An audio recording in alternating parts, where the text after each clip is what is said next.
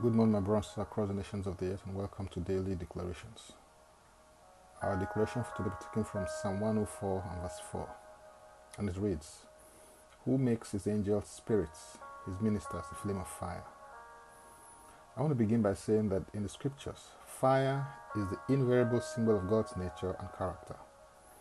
Hebrews 12:29 declares that for our God is a consuming fire.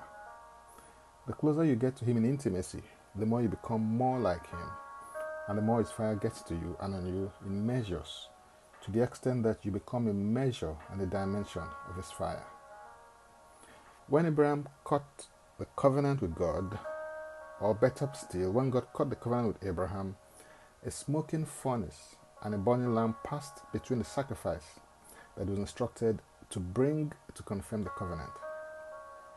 God appeared to Moses on the backside of a desert, and what happened was that the bush burned with fire, and the bush was not consumed. When the law was given to Israel through Moses at Mount Sinai, God's presence shone as fire. In Malachi chapter 3 and verse 2, there's a prophecy that Jesus Christ will come as a refiner's fire. John the Baptist in Matthew 3 and 11b, declaring about Jesus, said that he will baptize you with the Holy Ghost and with fire. And in Matthew 3:12b, it further said that he will burn up chaff with unquenchable fire.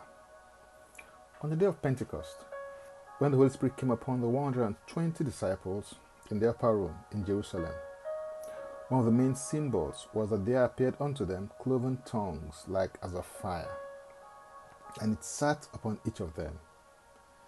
You cannot encounter God's fire and ever remain the same.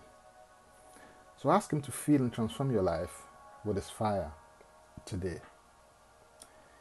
There are sources of the fire of God. The first source is to encounter the fire of God in His Word. Jeremiah 23:29a declares, "Is not my word like a fire, says the Lord." An encounter with the Word of God is an encounter with His fire. Another source of the fire of God is His presence, because God's presence is totally engulfed in fire.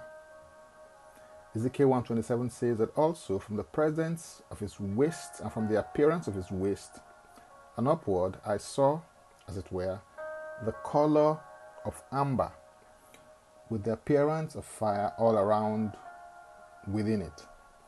And from the appearance of His waist and downward I saw, as it were, the appearance of fire with brightness all around. To be set on fire, you must get close to God.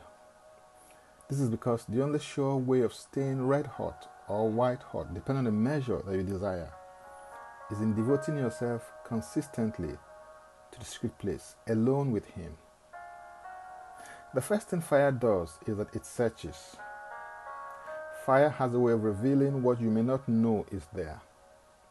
Fire also cleanses. Fire purifies the dross from our lives, just as it takes away dross from silver. The third thing that fire does is that it transforms. A hard heart can become soft and sensitive, and a complacent heart can become committed once it is exposed to the fire of God's presence. An example of a man on fire for God is John the Baptist. Men didn't go to him primarily to hear something, but they went to see something because he was on fire. John chapter 5 and in verse 35, Jesus, referring to him, called him the burning and the shining lamp. Make up your mind, resolve in your heart to open up your nature so that God may fill you with His fire, because it's in God's fire that you become a flaming fire. Hallelujah. For more, go to my Linktree account, Francis Ubeku. Francis Ubeku is a single word.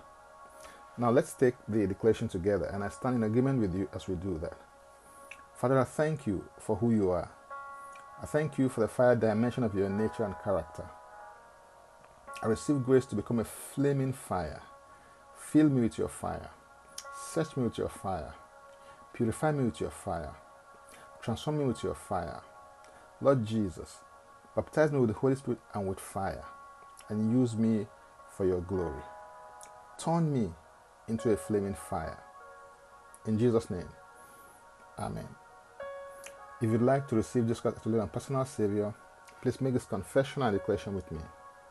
Say, Father, I repent of my sins and I come to you today. I believe in my heart that Jesus Christ died for my sins according to the Scriptures. He was raised from the dead for my justification. I receive Jesus Christ into my life right now. Be my Savior and my Lord. I believe and confess Jesus Christ my Lord and personal Savior. According to your word, I'm now a child of God. Thank you, Father. In Jesus' name, amen. Please contact us for next steps and spiritual support. For tips on leadership, wisdom, and inspiration, connect with me on Facebook, Twitter, and Instagram.